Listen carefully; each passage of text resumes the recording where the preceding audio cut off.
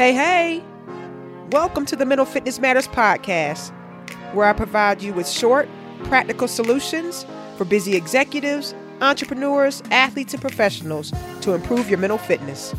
I'm your host, Tracy Alston. And today's Mental Fitness Matters topic is creating good habits can benefit your brain. Good habits, just like bad habits, have an impact on our brain and our performance. We all have habits, good and bad.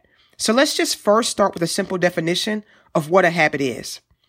A habit is a routine of behavior that is repeated regularly and tends to occur subconsciously or without you being aware of it. So it's something that you do regularly or it's your usual way of behaving.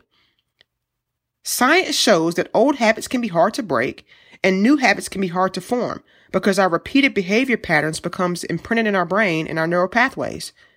But the good news is it's possible to form new habits and create new connections with repetition. Let me repeat that. It's possible to form new habits and create new connections with repetition. Think about your personal life. What habits do you have? For example, you may have a habit in the morning of getting up and the first thing that you do is brush your teeth. Well, that's a good, healthy habit to have. You may have a habit when you walk in the kitchen, the first thing you do is turn on a pot of coffee, engage in meditation or prayer. We can all give plenty of examples of habits that we have.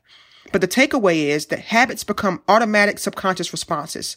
So we want to practice creating good and healthy habits so that we can make new connections and neural pathways in our brain. Whether that's a habit in our thinking, behaviors, emotions, and attitudes. Through repetition, we can make positive changes that have a positive impact on our brain and our performance. Oftentimes, the habits that we're aware of are the negative ones, and we beat ourselves up for those. I want us to change our focus and magnify our positive habits and intentionally work to create new positive habits. So I want to challenge you this week to get very intentional and specific about one new habit that you want to create for yourself.